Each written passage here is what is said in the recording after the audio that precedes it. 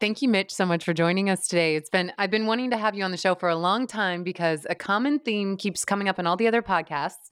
And I know if I'm going to be talking about DMT, who better to do it with than the writer and director of DMT the Spirit Molecule. Thanks for having me on. I appreciate it. Yeah. It's good to be here and finally make this happen. So you call yourself a culture hacker. Why? Why is that? You're just hacking psychedelics back into the mainstream or just in general? Hopefully just new ideas, new thoughts, new ways of trying to experience the world, see the world. And a lot of times I'm feeling like the story that we've been operating under is extremely outdated. And so I like to twist that story up a little bit, mix it up, get people to mainly just look at things from a different perspective, even if it's just for a split second. And I think sometimes it can just be that one moment that gets them to pause and stop and can make a huge difference in their life. So I like to tweak a little bit for good, for positive. Yeah, and I love how you do that because so many people waste so much energy just trying to fix the old. And instead, you're just completely creating new paradigms and new trains of thought. I hope so. And hopefully making a difference. I feel like the Spirit Molecule has done that in some ways. And it's been interesting as far as a culture hack. Taking the film out and seeing the audience respond to it. Have 80-year-old women in the audience, and they are just so excited to talk about what the hell they just saw. Or you have a 18-year-old kid and just like, okay, what does this mean? And just having those questions start to pick up. I think it's had its culture hack and it will continue to have its culture hack. I know whenever I go on Netflix or whatever and scroll down, I'm always seeing DMT the Spirit Molecule. People have, fortunately and unfortunately, pirated it on YouTube. It just seems like it's reaching that critical mass and more people are finding out and thinking, okay, what is this DMT, dimethyltryptamine, businessman's trip, whatever you want to call it? Yeah, it's out there, and I know that it's getting ripped, and that's awesome as far as I'm concerned. That just shows me that the power of it, as you were saying, really has hit this critical mass, and I think it's going to continue to. I don't think this film's going to go away anytime soon. It's hopefully wedging its way into kind of the cultural ecology, and it's going to stay for a while. Yeah, it's we pull it down occasionally on YouTube, but at the same time, I get in there and I was like, oh, 1 million views, 100,000 views, 200,000 views. And it just shows you the thirst for this knowledge. Absolutely. And I think what's so profound about DMT is that it is so quick. Yeah. It's just 10 minutes in this time frame. And people come back reporting having life-changing mystical experiences in 10 minutes on the substance that's not neurotoxic or really harmful for your body. And so it's just so fascinating for so many people. Like, you can have that happen to you in 10 minutes? Yeah. And then people want to come back and share their stories. They don't know how to understand them. It's completely ineffable. You don't know how to put words to what the experience was. But the fact that it's so profound, they want to get it out. They want to be able to share this story. And you sound a little fucking crazy when you go out there and you start talking about this to people that are outside of this experience. There is this look of like, okay, sounds great, but maybe we'll reconnect soon. But there are these commonalities, and those are the hard things to deny for myself, but also for a lot of other people that have gone through the experience. Why are we having these mystical experiences, traveling to other dimensions, if you will, and talking to entities or them talking to us or communicating with us? And then being able to address life issues, life patterns, emotional places that have kind of been a part of us and may have caused negative behaviors, throughout our lives. And you can start picking some of that stuff apart, and getting a sense that, your psyche is not run by, well, it could be run by others, but that you can have some control over that. You can pull that back and start to reevaluate yourself and hopefully make some changes in your life. That ultimately, I think, is why we're seeking these experiences, not necessarily just to get off. This is about, making some big changes in life, but also for the world. And a lot of people listening might not be familiar with DMT and exactly what it is. Could you refresh everyone what is DMT in your mind, and Sure. and what got you so fascinated with it that you wanted to spend so much of your time making this film to share with the world? Sure. Well, DMT, dimethyltryptamine, very simple compound that comes from tryptophan. A lot of people are familiar with that from Thanksgiving dinner or turkey, and they're like, "Oh, tryptophan, yes." But it's a simple, simple amino acid, basic kind of building block of life, and potentially every living organism has DMT or has the ability to make DMT. Now, that gets into some interesting philosophical questions. Why is it everywhere, and is there this kind of base communication that can happen amongst living organisms? So yeah, it's all over nature, plants, animals, ourselves, and then also now in this new psychedelic ecology where people are experiencing these very mystical experiences. And that's really what got me into this. I had never heard of DMT. This was in 2002 when I first had my first experience.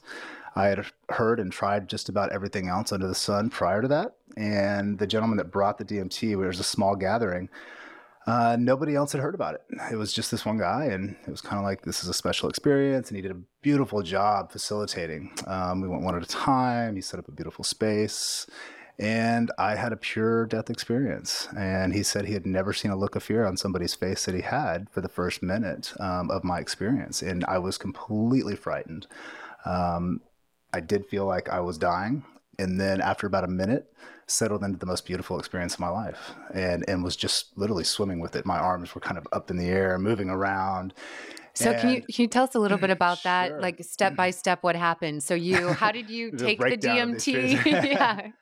This was Give in a us smokable let us know version. how it happened. Sure. Yeah. This was in a smokable version, 3 inhalations roughly. And within that, well, right after the second one, started to really see the room morph and change. And that's really alarming when it happens that quick. It's one thing when you have an LSD or a mushroom experience that tends to 30 minutes or an hour where you can kind of ease into it. You don't have that opportunity with DMT. It's there, it's quick. And once I started to feel that, I was able to take another inhalation, and I was blowing that one out. I don't remember what exactly happened next because it happened so quick. There was a lot of information and things just flooding my mind. I felt like I was traveling down a wormhole, or there was something about movement. I was moving, and I didn't know how else to describe that except for kind of through space and time and other dimensions, because it was so overwhelming and there was so much stuff happening. I even remember having a thought that, oh my gosh, my parents are gonna have to find out about this, and how bad is this gonna be as I'm dying. But then came to that, popped out in this space, this large dome space. This is a pretty common experience. I think that people have a lot of bright geometric patterns that are moving and morphing extremely quick. And out in the distance, at this macro level, this I describe her as a Catwoman, and it was just a face. And as soon as I recognized that face out there, it shot forward in a split second, and it was right in front of my face at this kind of micro level. And it was this play back and forth. As soon as I saw it at the micro, it was jumping back out to the macro, and it was just back and forth. And that's about all I remember from the experience. The most profound part about it, though, is coming back. The second I came back, I knew I was going to make a documentary about it. I didn't know what it was. I didn't know it was the Spirit Molecule. But I was just like, what the hell is this about? And why are people not talking about this? Yeah. And then the other really profound thing that happened on that first experience was I had a lot of otherworldly experiences throughout my life since I was a kid. Some of my earliest memories, traveling to other dimensions, encountering entities. And a lot of times that's going to get you sent to a psychiatrist. And it did in a lot of ways. And I learned how to shut up about that and not talk about those experiences. And was this when you were sleeping or just in the waking state or just throughout your childhood? Yeah, a little bit of everything. Sometimes wide awake, sometimes kind of in between that sleep paralysis state where you're somewhat awake, but not really awake. Dream states that were kind of realer than real. But the second coming back from that first DMT experience, all of those things all the anxiety around those was gone. And it felt okay that this was part of the human experience and that there is nothing wrong with having these experiences. And so it relieved me a lot of stress and anxiety from those experiences. It allowed me to just accept them. So that is kind of what got me on the path. And I didn't want to touch psychedelics or didn't want to touch DMT again until I knew more about it. So I spent about 4 years, diving into whatever I could find out there. A lot of that was Terence's work, and then happened across Dr. Strassman's work. And that was, as soon as I read the book, I knew that was the way to tell the story. that this was, you have your science, your spirituality. It's going to have some recognition for those that are kind of outside of this realm, but can say, okay, well, this was at a recognized university with a psychiatrist, and individuals that were participating in the study were lawyers and doctors and your normal day-to-day people. I think that's what's so mind-boggling about your documentary, is that you're expecting to see people who are more trippers per se, and the majority of people in DMT the Spirit Molecule are professionals. Yeah. And it's really strange to see professionals and older female doctors describing a DMT trip, and all of a sudden you're just like, wait, what? What's going on here? And it really, for me, it just, solidified my desire to one day try it, because I was like, okay, if all these professionals think it's okay and these doctors are saying that it's not neurotoxic and it's not addictive, then I think health-wise I'll be okay.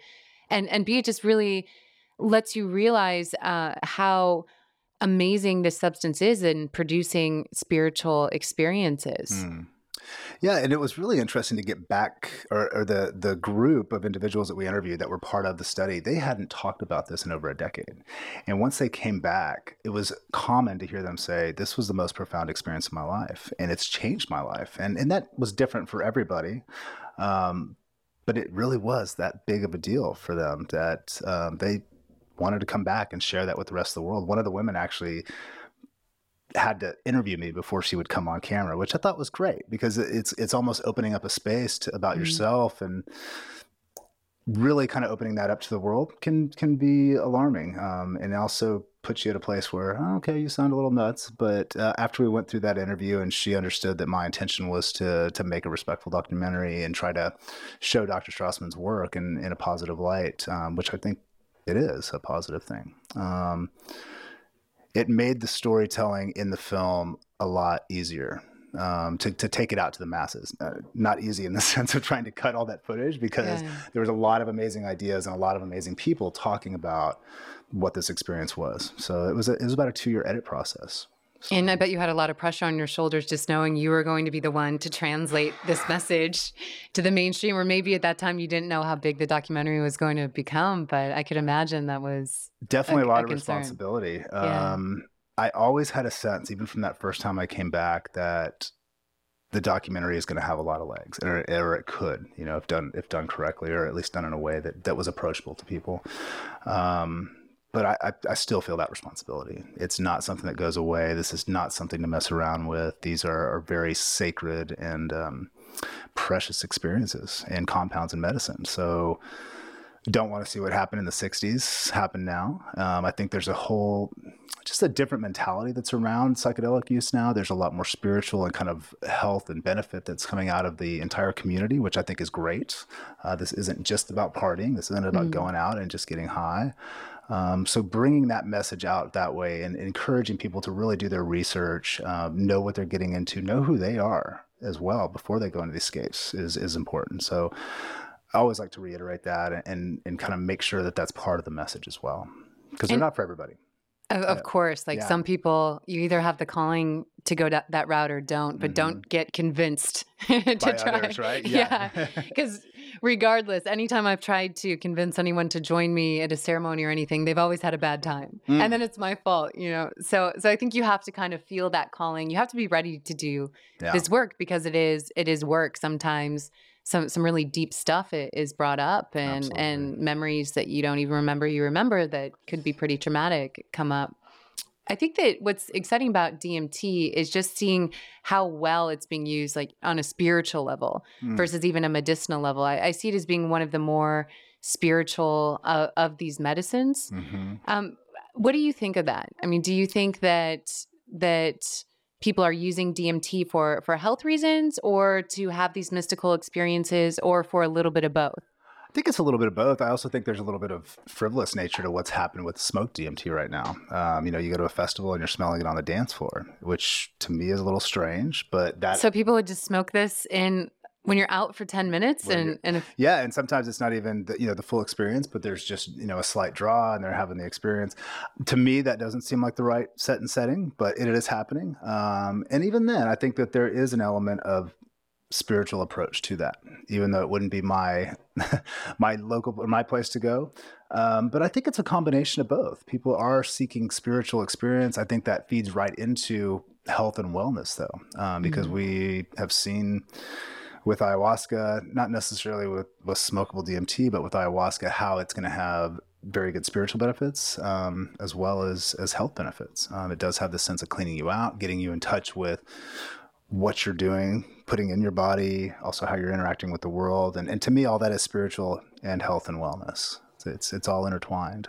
So. And what's the difference between ayahuasca and DMT as people are smoking this DMT? Sure. Ayahuasca is a plant mixture of two different plants. DMT, the psychoactive element of it, is actually the second, or the add-on later, which comes from typically trachuna in the Amazon. But the ayahuasca vine itself is really where a lot of the power in the medicine is, because it's the MOAI that allows your body not to break it down, but it is also kind of the meat or the sacred part of what ayahuasca is, and it's comes by the name, the vine of ayahuasca. So it's not orally active, DMT by itself. You have to have this MOAI that's going to allow your body not to break down the DMT and give you that experience. The smokable version is very quick, and that is just kind of really just rushing your body with it. But there is no MOAI. It's really quick. You're back. It's a lot more,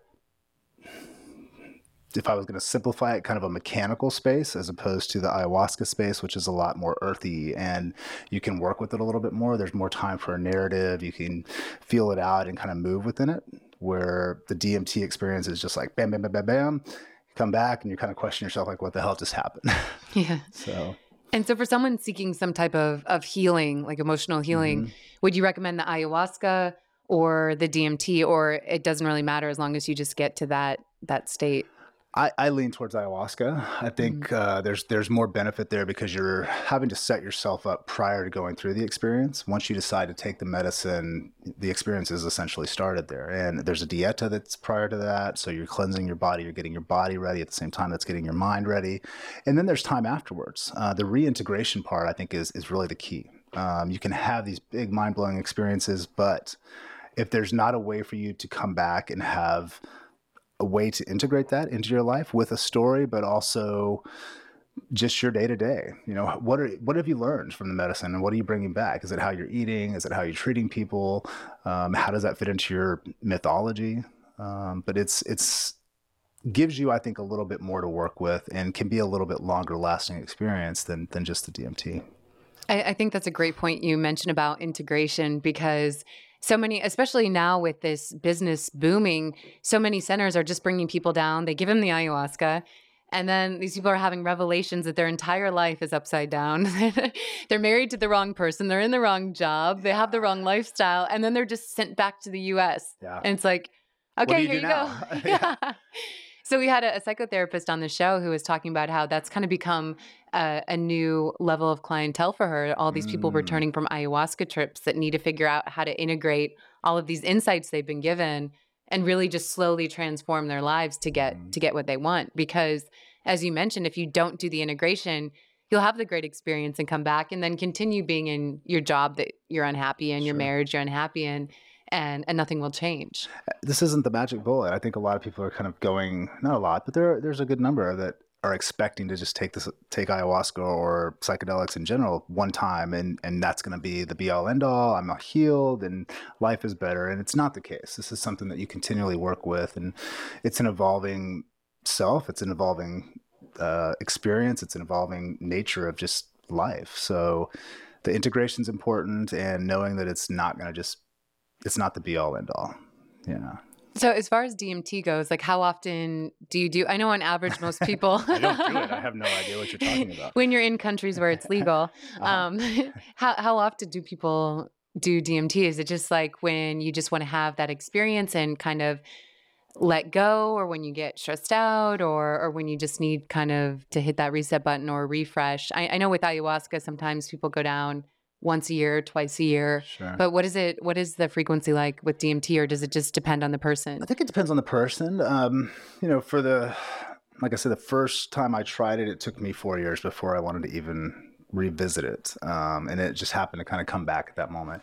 And then during the process of making the film, there was research and development going on, personal research and development to make sure I was getting the message right. Did the whole crew have to go through that so they really understood, or just you? No, in fact, most of them hadn't and never had. Even my visual effects team had never tried psychedelics. Wow. And so I was trying to explain what that experience was like and interpret that for them so they could then put up these beautiful visuals. And I think they did a really nice job of pulling that off. But I know Jan Kunin, when he did Blueberry, he had his entire visual effects team drink ayahuasca, which makes sense for that particular piece, and it paid off.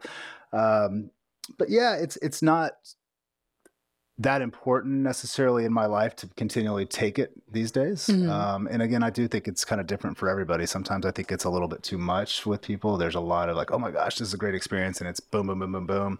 But again, the narrative's not there. And especially if you keep blowing your mind out like that, it gets harder and harder to kind of integrate some of that stuff. Ayahuasca is a bigger part of my life, I think, and utilize that for, again, just for healing, spiritual purposes as well. And, several times a year at least, I think I try to work with the medicine. So.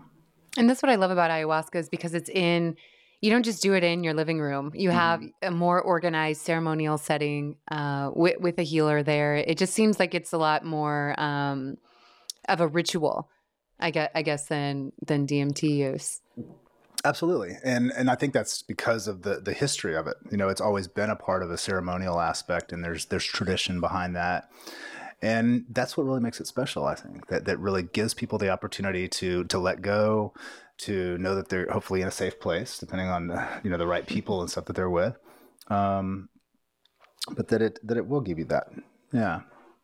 And how have you seen DMT change just since you first tried it in 2002 to now? Because by then, I'm sure in 2002, if you'd gone up to someone and said, "Oh, have you heard of dimethyltryptamine?" They'd say, "What the hell is he talking about?" Absolutely. But now it seems like it's more of just a household name. It has changed. When I first tried it in 2002, it was extremely rare to even hear about it. I think Joe had already had his podcast or a podcast interview, a radio interview, and talked a little bit about it. And so a lot of people had started to hear about it through Joe Rogan again after Terrence. But now it's everywhere. I'll be standing in a bar or a restaurant or something. This has happened several times, and I'll just hear somebody next to me start talking about DMT, as it's just part of the normal kind of vernacular at this point. Yeah, it's fascinating just to see how quickly it's spread and how quickly it works. Well, what was it the other day? There was a bust of a DMT lab here in LA. One of the reports said that from 2006 until 2014 that DMT use had doubled. I think that number's a little low. I think it's probably a little bit more than doubles for the last 7 years, roughly. Why do you think that DMT and all these plant medicines, I mean, you look at ayahuasca now, it's spread, it's all over the place here in Los Angeles. And we were just talking about how we think it's now in the Midwest and probably every single state in the US. Why do you think these medicines are spreading so quickly? Well, I mean, specifically with ayahuasca, I really like Dennis McKenna's approach on this plant intelligence moving its way out around the planet to kind of help rebalance things. That Mother Earth, its own entity and its own consciousness, says, all right, humans are doing a little screwiness here, and how do we communicate that back to make some correction? And I think ayahuasca spread herself out from the Amazon to help facilitate some of that. Obviously, we're in some interesting times, lots of change, but I think a big part of that is just rebalancing our relationship with nature. That's, I think, a big chunk of why we're having so many issues around the planet. Is just pulling ourselves out of what we think we can be separate from, which we're not. We're very much a part of it. And the communication with the plants, I think, will help us kind of get back to that point. So how are the plants doing that exactly? Because I try to explain this too, but everyone has their own vision of what's going on here. How do you think the plants are working to transform the course of humanity? Well, plants communicate with us, and they communicate with us through molecules. So, through Dennis's approach, it's like taking these molecules, whether you're eating it, whether you're ingesting it through medicine or through a brew, that the compounds, the makeup of that come in and they literally talk to us or communicate through us. Our bodies are wired to receive this information.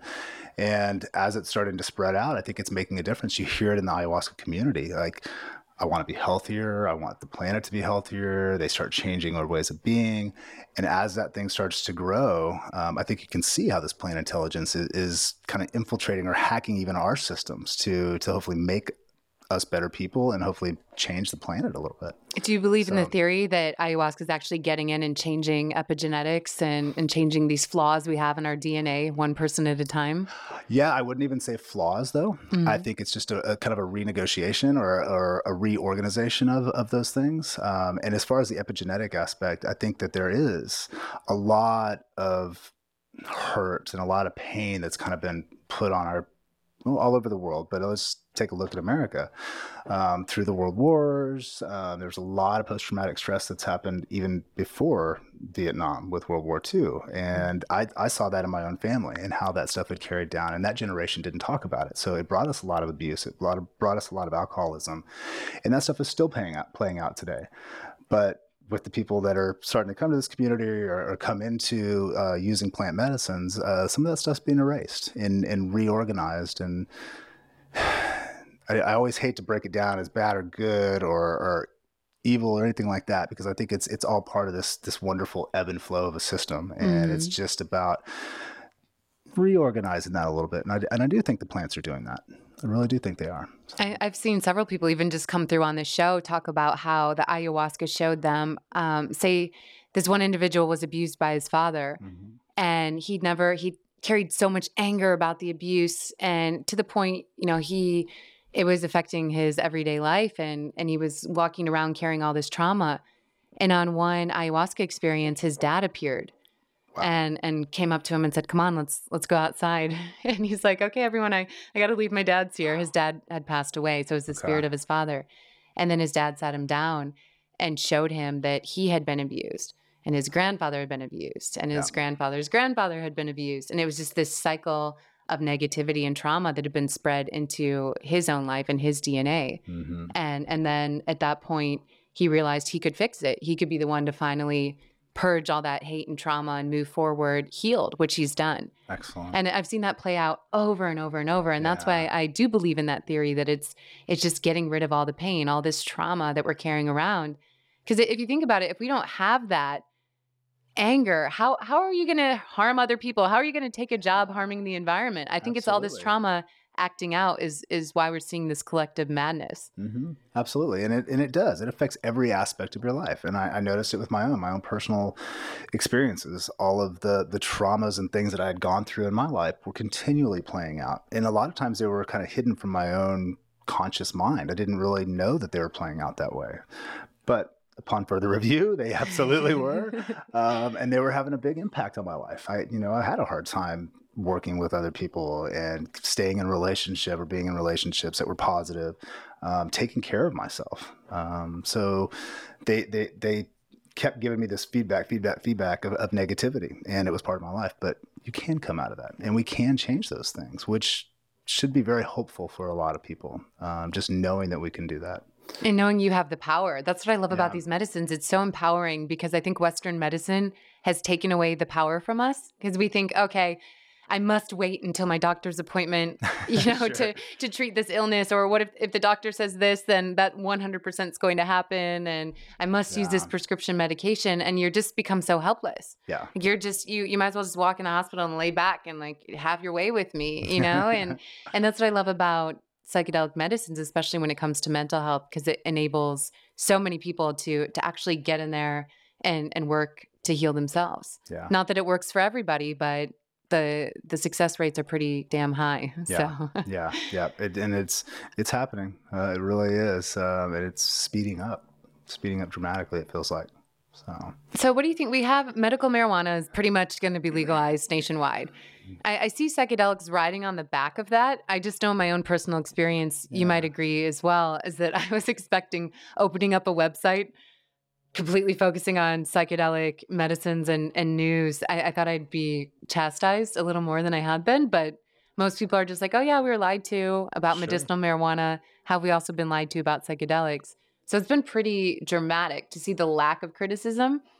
So that to me is indicative of a nation that's having a mind shift and now ready to accept these medicines. Definitely. What are your hopes, or what do you see happening in the future? Yeah, I'm extremely hopeful that we can get these into somewhat of a normal state for people to benefit from. And I'm hoping that it's kind of riding that wave of the medical marijuana.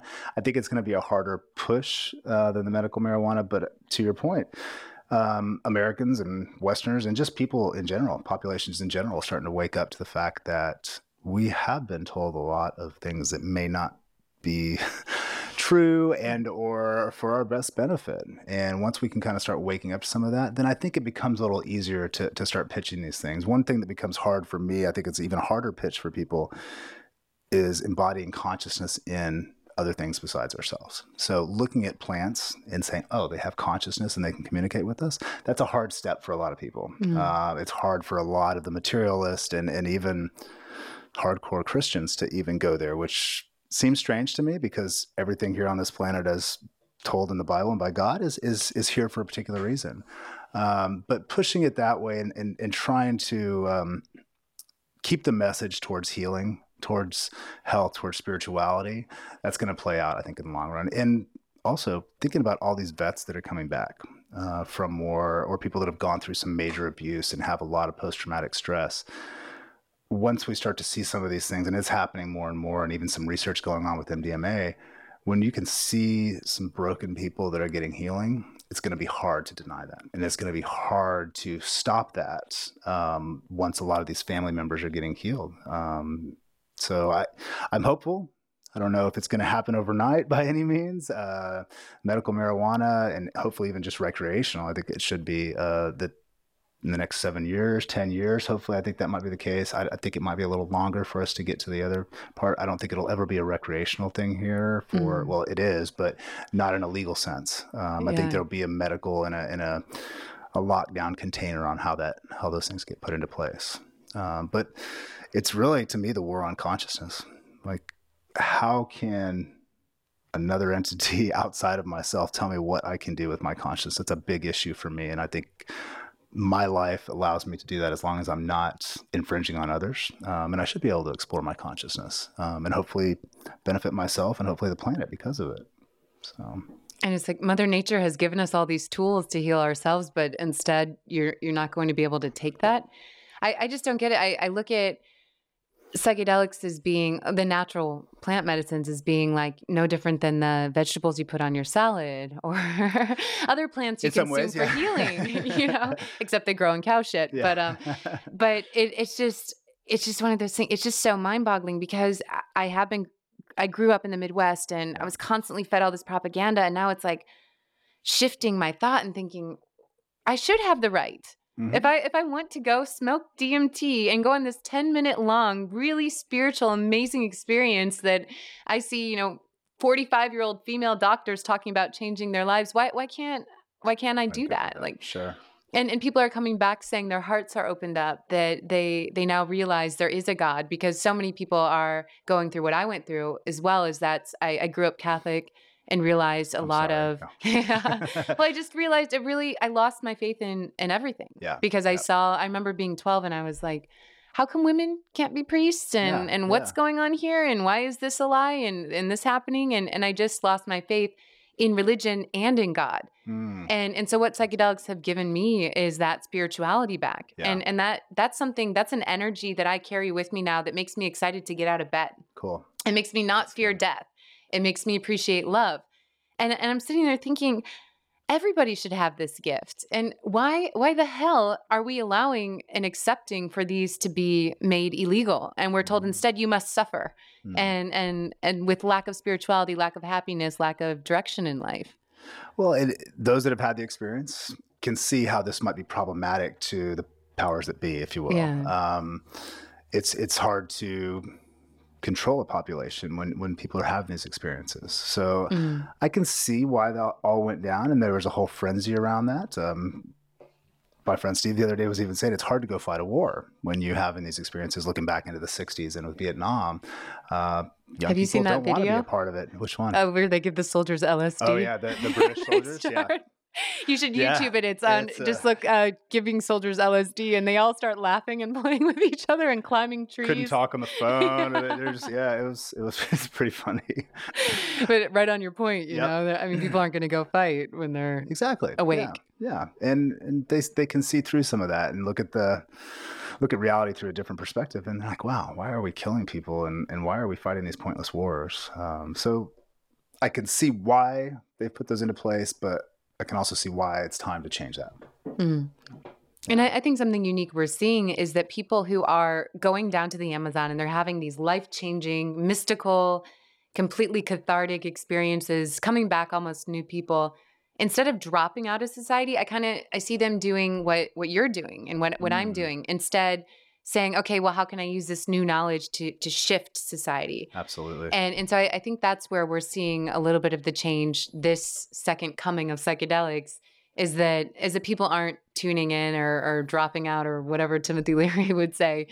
They're wanting to use this knowledge to help shape the course of humanity and put us on a more sustainable path, because we're at such a critical time where I believe this is why these medicines are coming so quickly, because it's sink or swim. Like, we either wake up now or we cannot continue to live the way that we're living. Absolutely. And it is interesting how the resurgence is happening right now and how it's really becoming this global thing. It's not just isolated on the west coast of America or in part of Europe. It's all over the planet. And that seems to give me this bigger glimmer of hope, that it's hitting that many people, that it's getting to that critical mass to where it really can make a difference. And people are still interacting with society. You know, they're not dropping out and just telling everybody F you. They're participating. And they're participating in ways that are very positive, with one another and even amongst themselves and their families. So we should be supporting that. We should be encouraging that. This is important stuff. So. I keep having DMT come into my life. So I say when things come Me three too. times. I don't know what's happening. It's everywhere. Maybe it's because it's produced in your own brain and profusely in nature. But so I'm on the, I'm thinking about it, and I'm kind of close to wanting to do it in a country where it's legal, obviously. And so can you explain to me, just describe one of your most memorable DMT trips and tell us the knowledge you took from that you think may still be with you today? Wow. Let me explain an ayahuasca experience, maybe, if that's all right. Yeah, for sure. This was the first time I was down in Peru, 2008. We were shooting part of the Spirit Molecule, and there was a great conference that was going on. We had Martina Hoffman, Dennis McKenna, Jeremy Narby, just a wonderful collection of individuals. And I'd never tried ayahuasca prior to that. And this was my fifth experience during that week. And we were all outside. There were 70 people in this group. Wow. It was huge. It was massive. Underneath the full moon, and it was led by 4 female shamans. So the feminine energy was everywhere. And within 15 minutes of drinking my cup, I went and sat back down, and I was sitting Indian style, and all of a sudden I kind of look up, and so it was 6 women, 5 Shipibo women that were not there but were there, and my aunt, who is my spiritual savior. They all sat around me, 2 on either side, and 1 at my feet and 1 at my head. And then I just had this huge rush of energy, like wind just kind of pushing through me. And once they settled down, I knew they were there for the rest of the evening for me it felt like protection or just comfort. And once that kind of wave of energy came through, I just laid back and went through probably a 2-hour DMT experience, with all the morphing shapes and stuff. And it was playful and it was fun, but there wasn't a whole lot going on beyond that. So it's just kind of this in-between state, and it was kind of like, all right, this is all right. But then this spaceship, this UFO is all I can describe it, about the size of a Frisbee, came and sat over my chest. And right out of the front window, there were 2 little entities that were looking out at me. And I thought, okay, this is a little weird, but eyes wide open having this experience. And as soon as I kind of recognize it again, there's something about perceiving something and then it shifting off, and it did. As soon as I recognized there's two little entities in there and this flying saucer, it sped off. And I don't know what the time difference was in and out of that, but it came back a little bit later. And I'm guessing maybe a 10-minute experience, but everything is so, the time is not really relevant in these states. But when it came back, it started dropping little green men out of the bottom of the ship with huge white boots. This was the weird part to me, is that they had these huge white boots and they were moving so effortlessly, but they were dropping down like ants, thousands, and then it seemed like millions, and they were going through my nose and scrubbing my brain. And I'm viscerally feeling this happen as they're like scrubbing and watching them drop out at the same time, being completely flabbergasted. I'd never had an experience where I'm seeing aliens, entities, and also feeling it physically while I'm looking at it with eyes wide open. It felt wonderful. It felt absolutely wonderful. It just felt like there was a lot of callous material that was on my brain that had been sitting there and building up over time that was just getting removed. And once that kind of happened and started to unfold, it sped away. And that was kind of that part. The next aspect of it were these turtle people, and the only way I can describe them is Teenage Mutant Ninja Turtles. They had these huge staffs. They walked kind of, with their feet out, but they were popping in and out of my chest and through my belly, and it was just this huge rotation. It was like they were cleaning the insides of my body there. So it was this entire process of cleaning, and what seemed like it would be a little alarming felt really nice. It was very ecstatic, and it felt like it just moved a lot of and reorganized things in a lot of ways. And once that piece happened, this was kind of coming towards the tail end now, I got shown a film while I'm sitting there watching this thing that I knew was mine, but I don't know what it is yet, but I knew it was mine just through the characters, the shot layout, color palette. And I knew this was a film that I was going to make in the future. I still don't know what that is, but I still have faith that it's going somewhere. It'll turn itself up. But what I got out of that, I think I'm still working with, but there's still those glimmers of whether this is real or whether this is Memorex. That's the big discussion. Is this really opening up to other realms that you're experiencing, or is it just kind of some weird feedback loop of your brain where you're having these experiences and trying to wrap some sort of a narrative around it? To me, it doesn't matter. If you have an experience, it's real. Whether or not somebody else can experience that or see that at the time, it's real. And knowing that there are these larger energies that are pulsing in and out of us at all times, and having an influence on our life, having an influence on our emotions, how we're interacting with the world, I can be aware of those a little bit more. I'm not always aware of them. I don't claim to be always aware of them, but sometimes it's just those moments, and it can come back through just a memory of what that experience was, or something might trigger that memory. And that sets me back into that space. And it says, okay, take and evaluate what's going on in your life and try to look at maybe some of the negative patterns or what could be unfolding that won't be beneficial to you. And so it just gets me to come back and again, just kind of take stock, and be okay with, that we're not perfect per se, but we have the ability to kind of go in and keep working on ourselves and keep evolving, keep changing and going through these experiences to hopefully make us better people again. And so I don't know if there's a lockdown hard knowledge that's come out of that experience or any other of my big psychedelic experiences, except for being humbled, just being like, wow, I don't know shit. And all I can do is experience and do my best to try to navigate that space in a responsible and hopefully clean way. So one of the women you interviewed for your film says that she believes consciousness is not created in the brain, but instead the brain is an antenna to kind of allow us to download it. Do you believe in that theory? Or I think consciousness is everywhere.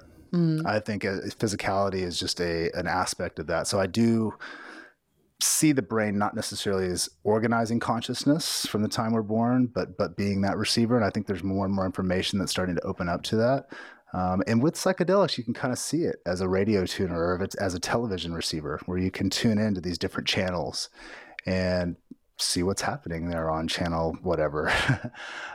So Yeah, I think it could pop out and be kind of a receiver as opposed to kind of the generator of consciousness. I like to believe that anyways.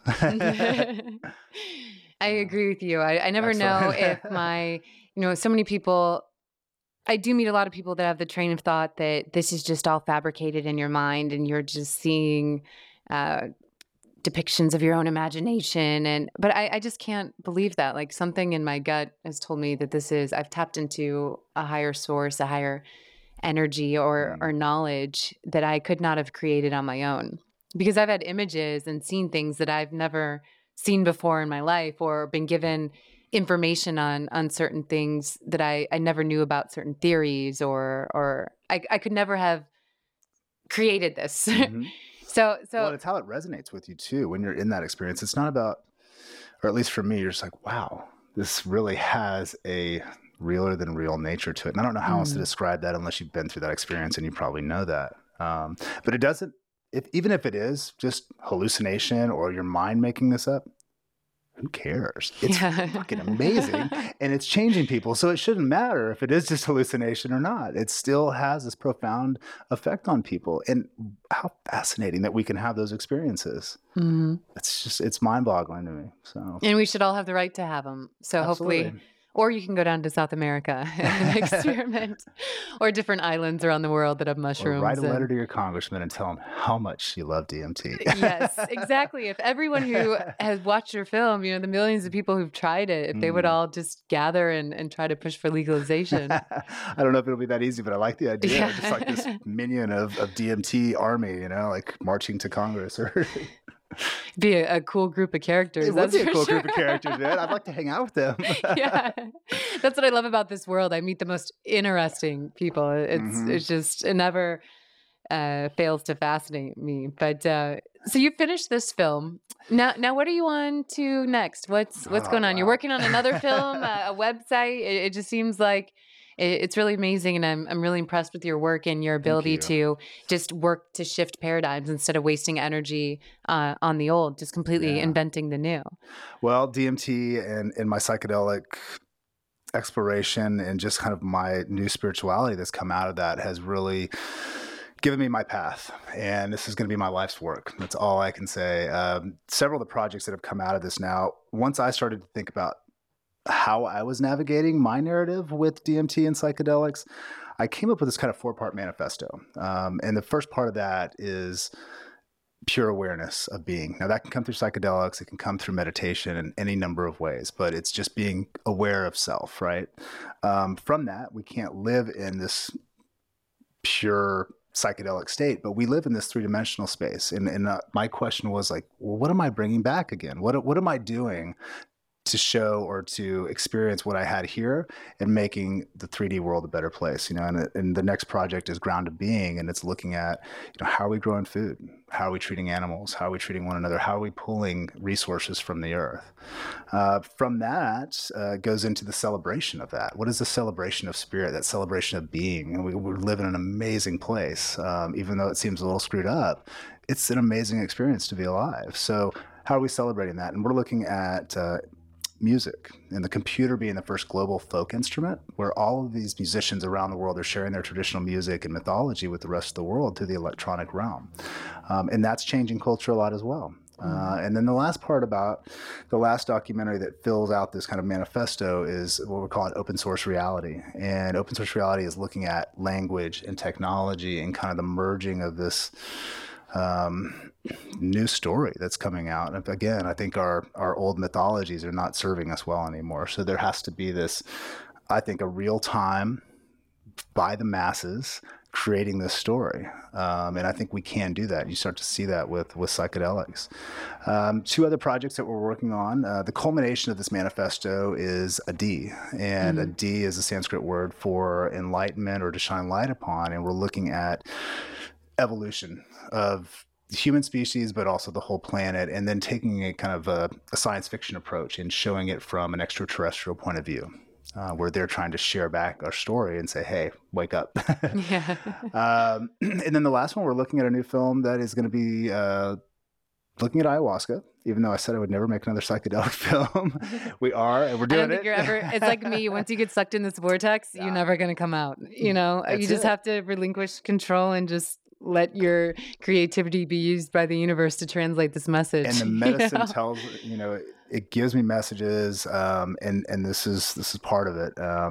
And so with my business partner and collaborator, Steve McDonald, we were working on this new ayahuasca film that's going to be looking at the global extent of what it is and how it's reaching all of these people around the world, how it's making a difference, and looking at that global shift, through the plants making their way around the world. So we have a lot going on there, but with all of that, we're also creating a new web platform that's going to be connected from your mobile device all the way through to television, and looking at socially conscious media that could be documentary or nonfiction based, but it can also have fiction elements. And then on this platform, we'll have curators that fill these different channels where the documentaries, kind of solidify these 4 different channels. That will be feeding media and things through those and ideas through that stuff. But we also take an open source approach to our media. So everything that we're shooting for all of these projects, we're putting back out on the platform for our fans and our audience to utilize and hopefully go create new films, new stories out of this stuff, music, or even just share it with community members. So really trying to kind of enliven that a little bit, fill out a story that we feel is positive, but it's not telling you how it is. It's encouraging you to go explore yourself and try to find those answers for yourself. So there's a lot going on, but again, this is my life's work and I'm not going anywhere. This is what I'm doing, and I'm here to hopefully make a difference. Yeah, and you are, and the plant medicines are lucky to have you on their side. Thanks. I feel blessed and honored to be a part of that. Whether you had a choice or not, So how can our listeners connect with you? Well, thespiritmolecule.com is the website for the film. And then also on Facebook's another great place. We have a huge feed on the DMT Spirit Molecule Facebook page. So facebook.com/the.spirit.molecule. And also this new site and this new experience is called Mythify. And this is going to be launching in November, and it's mythaphi.com. So come take a look at that, and please come share in that with us and participate with us. Yeah. Awesome. Well, thank you, Mitch, so much for coming on. It was such a pleasure. I'm one step closer to losing my DMT virginity, thanks to you. It's not my fault. Okay, yeah. I'll take responsibility for it. Yeah, Thank you for having me on. Wait till after I've had the experience, and then we'll know whether it was good or bad. Then we're going to have to switch it. I'm going to need to actually interview you at that point. Yeah. I want to be able to hear about that. Oh, goodness gracious. What am I getting myself into? It's all right. We're going to do it. Thank you so much. You bet. Thanks for having me on. I appreciate it.